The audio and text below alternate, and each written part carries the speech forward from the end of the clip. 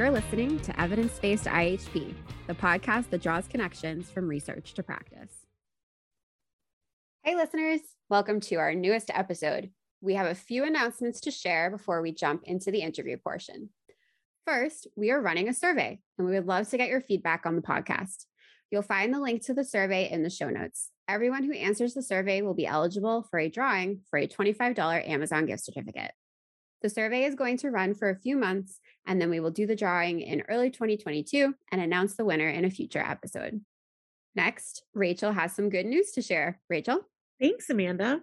My good news is that I graduated at the end of August and recently began working at a pediatric private practice in Massachusetts for my clinical fellowship. I am still helping with research in the Beam Lab and will also be staying connected to the IHP as an alum. So, Amanda, what's new with you? Well, Rachel, I recently started a new job. I'm now a librarian for the Library and Information Resources Network, aka LEARN, an international academic library consortium, which means that sadly, I am no longer officially part of the Bellick Library. But listeners, don't despair. Despite these recent transitions for Rachel and I, we and our amazing producer, Selena, will be finishing up season 1 of Evidence-Based IHP. We still have several amazing episodes to release and important student research to highlight. I'm really excited about today's episode, so let's get to it. Amanda, can you tell our listeners about the upcoming interview? This episode features Amy Lamont, a 2021 graduate of the entry-level occupational therapy doctoral program. She talked to us about her capstone research project, which is a requirement of the OTD program at IHP. The study sought to understand the impact of COVID-19 on occupational therapists, whose service delivery switched abruptly from in-person to telehealth, presenting new, diverse challenges for clients who have visual impairments. And we recently found out that Amy's work was published in the journal World Federation of Occupational Therapists Bulletin. There is a link in the show notes to Amy's article. Congrats, Amy, on your publication and graduation. It is truly exciting news for Amy and her research team at the Institute. In addition to all of the OTs and other health professionals working with this population who will benefit from this work. All right, listeners, here is our interview with Amy Lamont, OTD.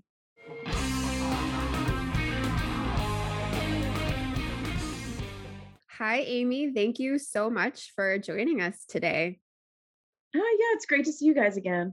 We are very excited to have you here. When I was thinking about creating this podcast, you were the very first student who came to mind about who I wanted to talk to and interview on this podcast. So I'm very appreciative that you were able to make time for us. I thought we would just start off with you introducing yourself, tell our listeners a little bit about you and what you do.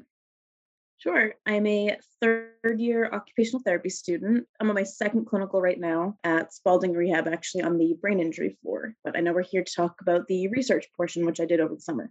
And so speaking of your project, there are a few things I kind of want our listeners to know what they are before we start talking, because we will be talking about them so much. And depending on who they are, they may not know what these terms are. So could you tell our listeners what an ADE is? So ADE stands for Advanced Doctoral Experience. And so in the OT program at the IHP, typically pre-COVID world, we would do in our last year, we do our 2 full-time clinicals and then a full research portion, which is a full semester. And previous to that research, we have 3 research courses, which we kind of build up to that. It's sort of what sets apart the doctoral program in comparison to a master's program. Amy, how much choice and agency do you have in choosing your research topic? In our second year, all of the professors come in and kind of present their main focuses and explain what sort of the research would be on. For example, my mentor, her specialty is low vision. And so we got to rank our professors in interest of what we would like, who we would like to work with. And then one of our professors really kind of maps out who we'd align with and who it were I don't know, somehow she matches us with a mentor. And so it's a long way to roundabout 50-50. So you knew you were doing something with low vision, but you don't necessarily know what it is until the project actually starts up. Thank you. Yes. Yeah, no worries. And so can you tell everyone what the term low vision means. I think people might think it's one thing. And what I've learned from working with you and other students who had the same mentor is that it's actually a little bit bigger than what I thought it was. I agree. I think it kind of is a general term for any sort of vision impairment that's greater than simply needing glasses. And it can be a range all the way to total blindness. So, can you give us a brief description of the study that you did for your ADE and tell us what you were hoping to learn from it? I interviewed occupational therapists that use telehealth. They were previously working with patients in person and switched to telehealth due to COVID. So I interviewed 9 occupational therapists. Half were working in the school system previously, and half were previously working in home care. So we're primarily with older adults. The real thing I wanted to get out of it was really what their experience was like. As a qualitative study. So what the experience was like using telehealth during COVID, specifically with patients with low vision. And what would you say the major takeaways were from the findings? I think we sort of went into it assuming that the hardest part of it would be the visual impairment, since it's telehealth and the clients couldn't, see the computer. But actually, it was a multitude of factors, and it was more so access. So that was access to a caregiver being able to help, access to resources that the clients could use in their home, and just outside stressors due to the pandemic. And so the visual impairments was a piece of it, but it wasn't the main piece. And I think that was surprising for us. Did you always know that you were going to be doing a project related to COVID, or did you sort of have to pivot once the pandemic hit? Pivot. So I actually didn't plan to do my research over the summer. When my clinical was canceled, they then said I could take time off or jump into a research project. And so I was talking to an alumni who works at the Perkins School for the Blind and about what she was currently doing. And it was a switch to telehealth. And she was talking about all these things that she wished there was some research on. She wished she would like to know what other OTs were doing that had to switch to telehealth. And I was like, okay, let's do research on it. There's a project. So you were just excited to do this. Yeah, we had to jump into something. I was like, she wants, there was that gap. I feel like that's kind of how qualitative research seems to happen. There's a gap, there's a question, and then that's, leads to the project. In your findings, were there any differences between, let's say, the younger population, the kids at Perkins, when compared with the older adults in the residential care settings? Yeah, so that was another main takeaway, actually. Whether it was children with disabilities, and that's why they weren't able to log on to the Zoom or whatever platform, or older adults who aren't typically super tech savvy. That was a primary reason of why a caregiver or parent or someone was really needed to set up Zoom, and that was a challenge. But a separate main takeaway is previous to COVID, working in the home, they already were able to see their clients home, and that wasn't new to them. And just now, they aren't able to actually be hands-on. And so it was a really downfall to the people that were previously in home care with older adults that for low vision, one thing is making home modifications. And so adapting someone's light in their house. You can't do that over Zoom. I can't tell how the lighting is in your room, Rachel. On the flip side, when the OTs were previously working in the school systems, now they could also see into their the kids' home settings. And so they could either make the home adaptations or make sure that whatever they were working on would be able to carry over into the home. That's interesting how it would affect those two populations differently just by virtue of the setting where the healthcare is happening. I think that sometimes when we have research questions or these questions that are happening in our clinical situations, setting doesn't always get considered as important right away.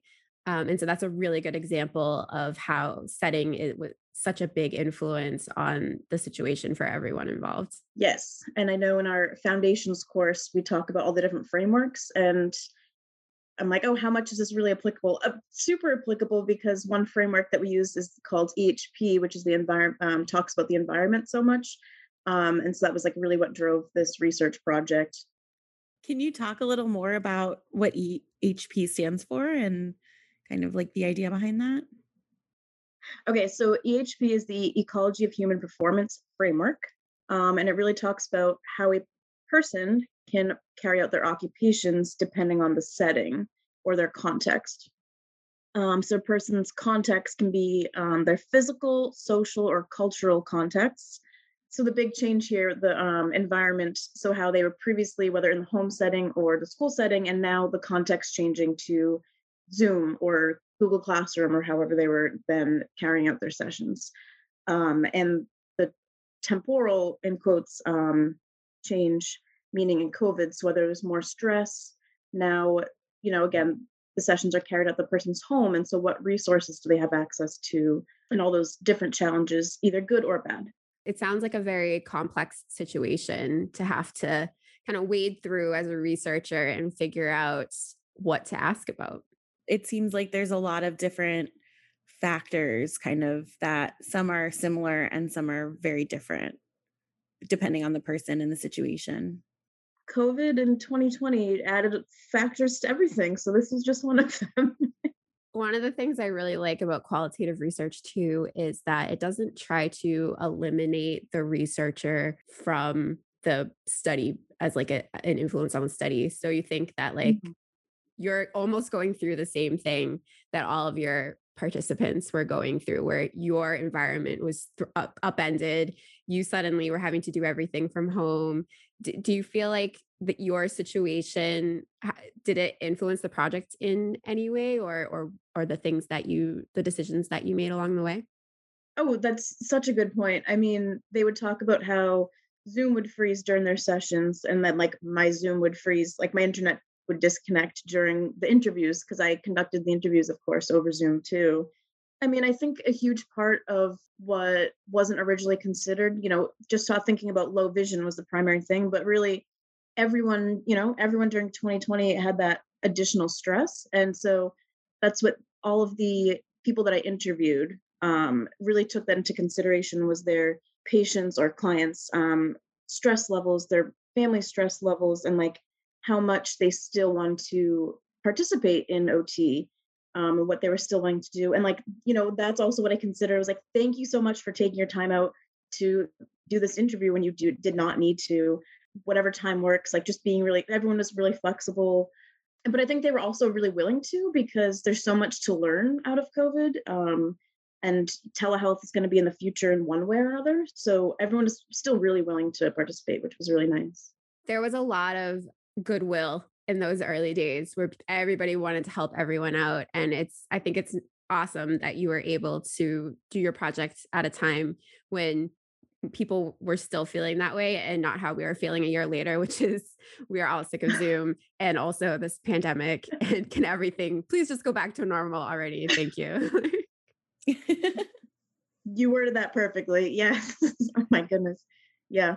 What were some of the things that these clinicians found from this experience? Were there any solutions or ideas that kind of came out of this on how to adapt and how to solve those problems, such as, home modification or things like that when you aren't able to go into the home or be as hands-on? I mean, the one thing that every single person said was telehealth should be a way of the future in some form or another, whether it's mostly in conjunction with in-person therapy.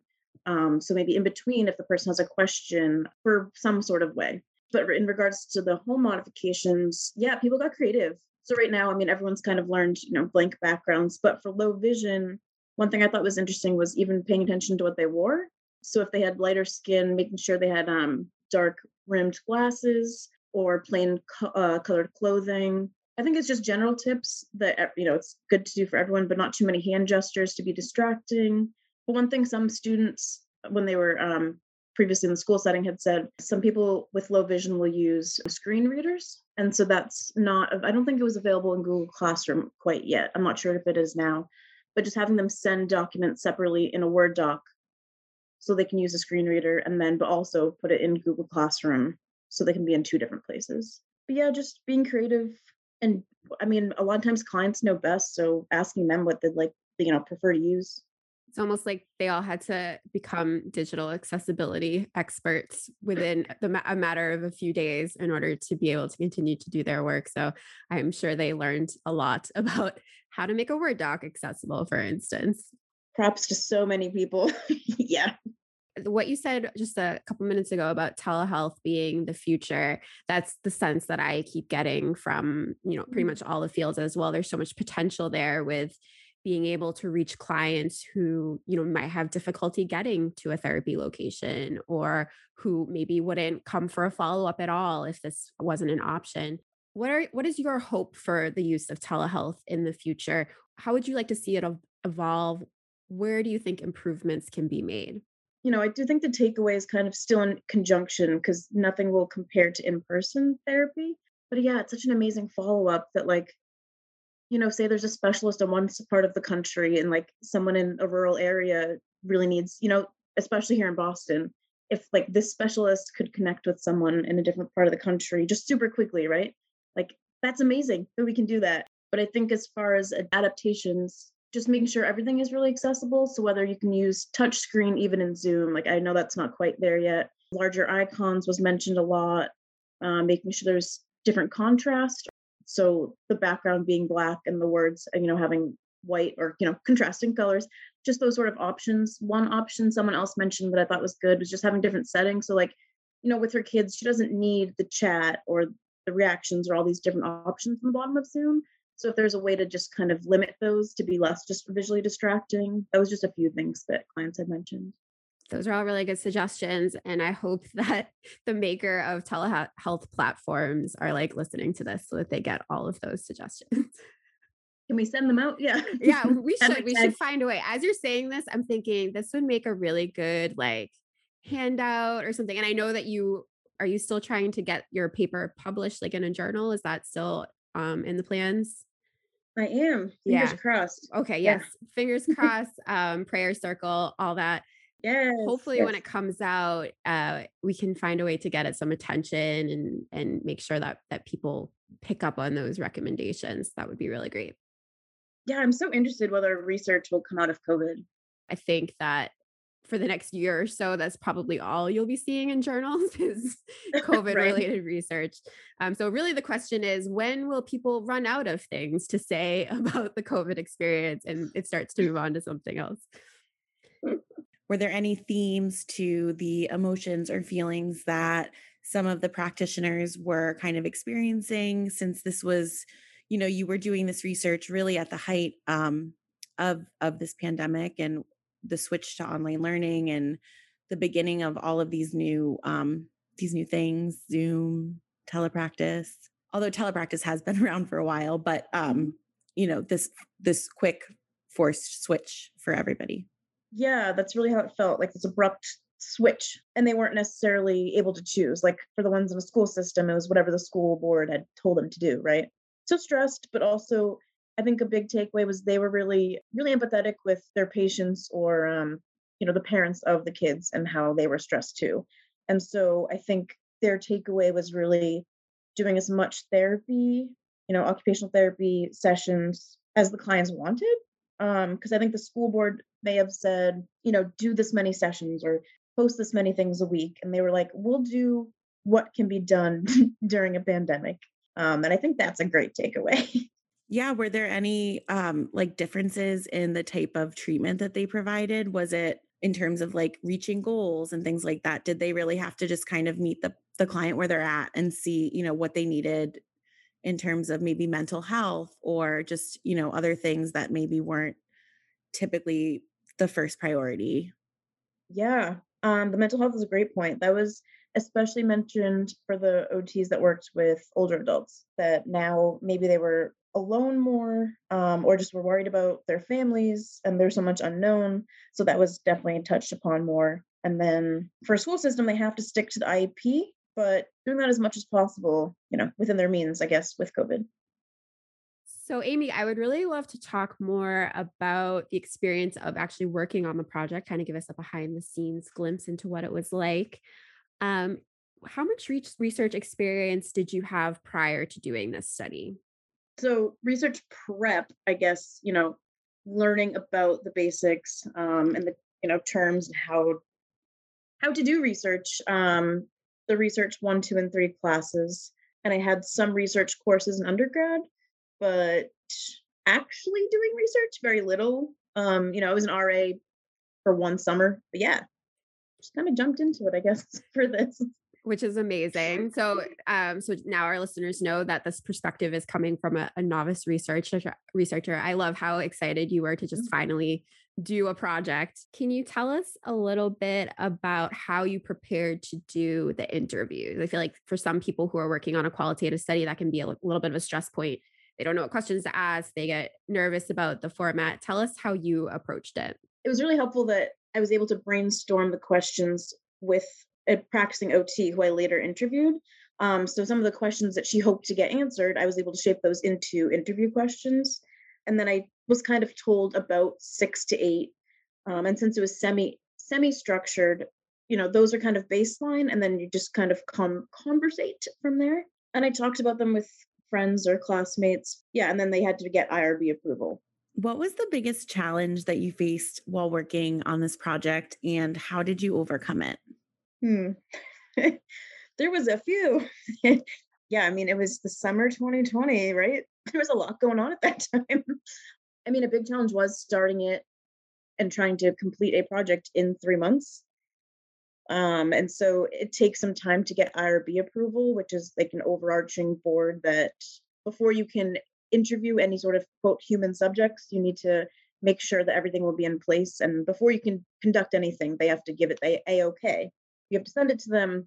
They say you need to capitalize this letter, and then you have to do that. And then so back and forth with them for a few weeks before I could even start. It took a bit of time coordinating interviews.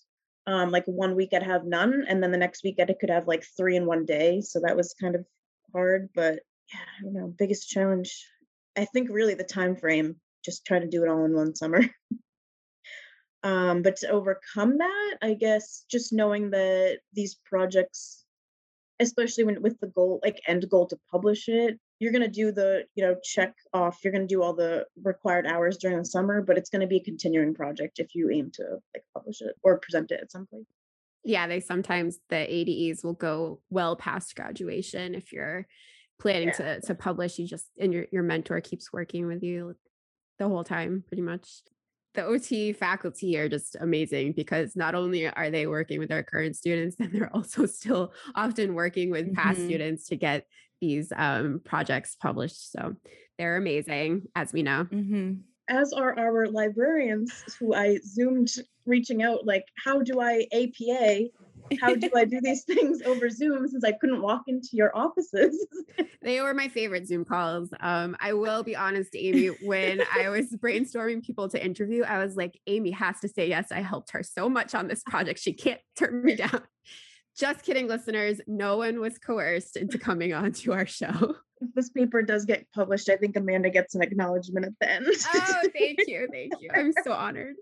I was just going to say, it sounds like you had a really great experience working with the library resources and working with your mentor. And I was just wondering if you could talk a little bit about some of those resources that you used for this project and, what the most helpful ones were. Yeah, another resource that I haven't mentioned yet was also my classmates, because we're sort of put into mentor groups. So each mentor has about, 3 or 4 mentees. And so I had 2 other classmates that had the same mentor who we really bounced off ideas and questions, helped review each other's papers. So that was a huge support. And plus, we were all going through the same thing of trying to do a research project over the summer in 3 months. So that was really nice to have each other's backs during that. It's like a built-in support group. So you keep mentioning your mentor. I would love to hear about the experience of working with her, and feel free to tell us who she is. How did she best support you throughout this process? So my mentor was Kim Shesso, and so she's actually now at a different school. So I was her last mentor group, but she was still helpful throughout. And since she did move across the country, we were still able to Zoom, since we weren't meeting in person regardless because of COVID. So phone calls, FaceTimes, Zooms, all that. I would also really love to hear about the process of participant recruitment, because it can be difficult for any study type, but especially this was a very specific study that you were doing and specifically needed to take up people's time. So how did you approach recruiting those participants to interview? So yeah, luckily I had already connected with someone at Perkins. And so she was able to reach out to quite a few of her colleagues and see if any of them would like to participate. And then Kim had sent out an email to basically her colleagues on this low vision specialist email chain, I believe, seeing who would be able to participate. And because she's part of the Mass Association for the Blind and Visually Impaired, or MABV, primarily from those two. Once you got in touch with people, how did you arrange the interviews? Whenever they were available. um, yeah, thankfully, because it was over Zoom, like if I had someone that was located in Worcester and then someone located on the other side of the country, like I was able to Zoom them an hour back to back, which is awesome. There's downfalls to Zoom interviews, obviously, but that was the really convenient part too. Yeah, I feel like research interviews are awkward no matter how you try to do them. Like it's such an invasive thing to investigate someone's life like I'm doing right now. So there's no way around that. And I think it's just something that comes with experience. Maybe it's just that it starts to feel less awkward because you do it so much more, which I think is true of, everything that we're learning how to do for the first time. Oh gosh, I was so nervous in the first ones. And then, yeah, like you said, they got easier. So during this process of doing a qualitative research project, do you feel like your perception of qualitative research changed at all? Maybe what you thought it was going to be like based on what you learned and what it was actually like? Yeah, I think there already is that question. Some people tend to look down on qualitative, right? Because it's people's thoughts and not hardcore like numbers or evidence, right? But I think it's especially during COVID so useful because you get to hear people's stories, their lived experiences during this, and I think that was really what was necessary and their takeaways because these therapists were the ones working. And so, when you think about, well, how can we improve the accessibility of Zoom, for example? Well, I feel like we should ask people that have lived through it and like saw the challenges. I don't know if my perception changed because I already kind of thought it was important, but maybe it was heightened. Like I really see the importance in it now. It sounds like you've had a really positive experience, working on this project and learning about the research process. Do you plan to do more research after you graduate? I hope to, in some way or another. Of course, once I graduate, I want to get into practicing, but maybe down the line. So, in a completely different standpoint, I have a lot of interest in working like internationally and like in low income countries. So, if I can somehow do research there, that would be amazing too. What are some of the ways that the results from this study have impacted or will impact your practice in the future? So, I think the big takeaway is whether or not insurance companies will approve the use of telehealth and how often. I'm hoping that it allows for it because we see that it's useful in some capacity. But I think the takeaway from my specific study is that the person's condition or disability and the context, like whether in person or telehealth, might not be the most important factors, but also the emotional factors, the stress, in a pandemic, but also their access and resources were huge takeaways. And so it was the stress levels, access slash like resources they had available, and caregiver or parent support. So like those being the three takeaways, even though the context was completely switched. So I think that was a really important takeaway when I go into practice. Amy, were there any fun parts to doing your ADE? Like when did you have fun? What do other OTD students have to look forward to? I mean, the interviews were fun. That was different. I took like 9 different practicing clinicians and like hear their takeaways from all this. Do feel really lucky that I was good friends with the mentees I was matched like paired with and working together. It was good and bad doing this from home. Um, so that depends on the person.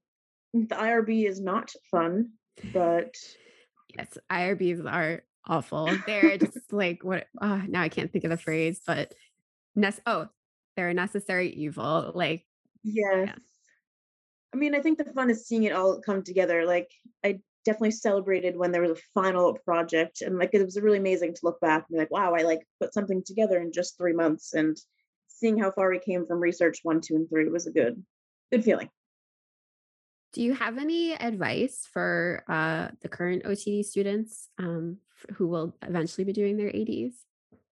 Being flexible was the biggest part, and also not being too hard on yourself. Like everyone realizes, especially at this point, we're into 2021, like this is all hard, but you can do it. It'll get done. biggest tip of advice was for ADE at least, because there seems like so much to do. And then come Friday, you're like, what did I get done this week? Setting little bullet points or goals for things to do each day.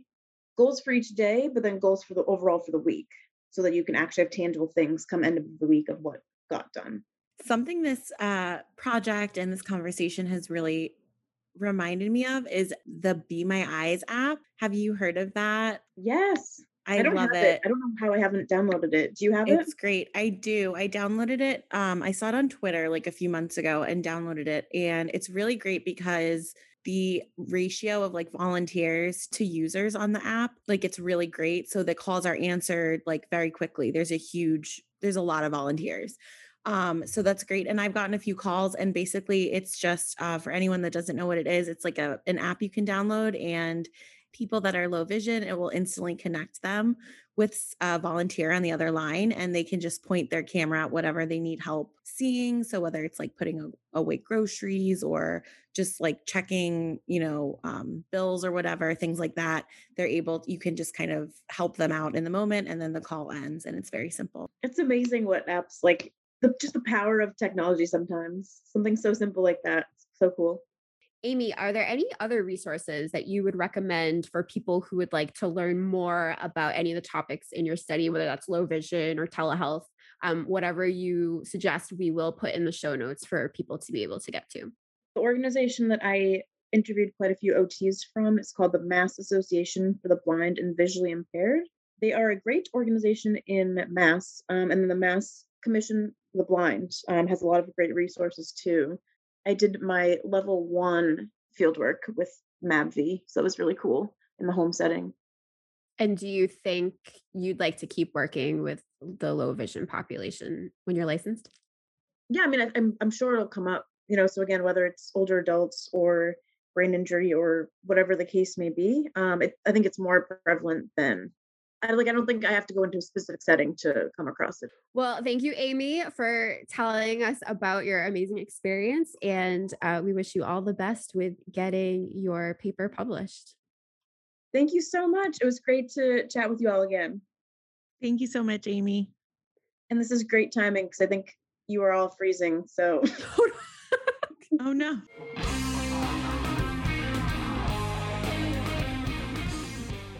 What a great interview.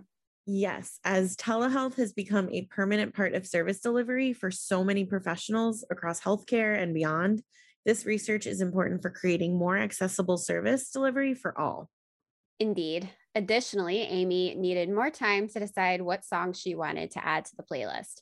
You can hear her contributions by going to the playlist on Spotify or YouTube using the links in the show notes. Her roommates helped her out, and they sent us an eclectic list of songs. We hope you enjoyed learning about Amy's project, and be sure to check out the show notes for links to Amy's published work and important resources related to teletherapy, OT, and working with patients with visual impairments. And thank you, listener, for joining us for this episode of Evidence-Based IHP.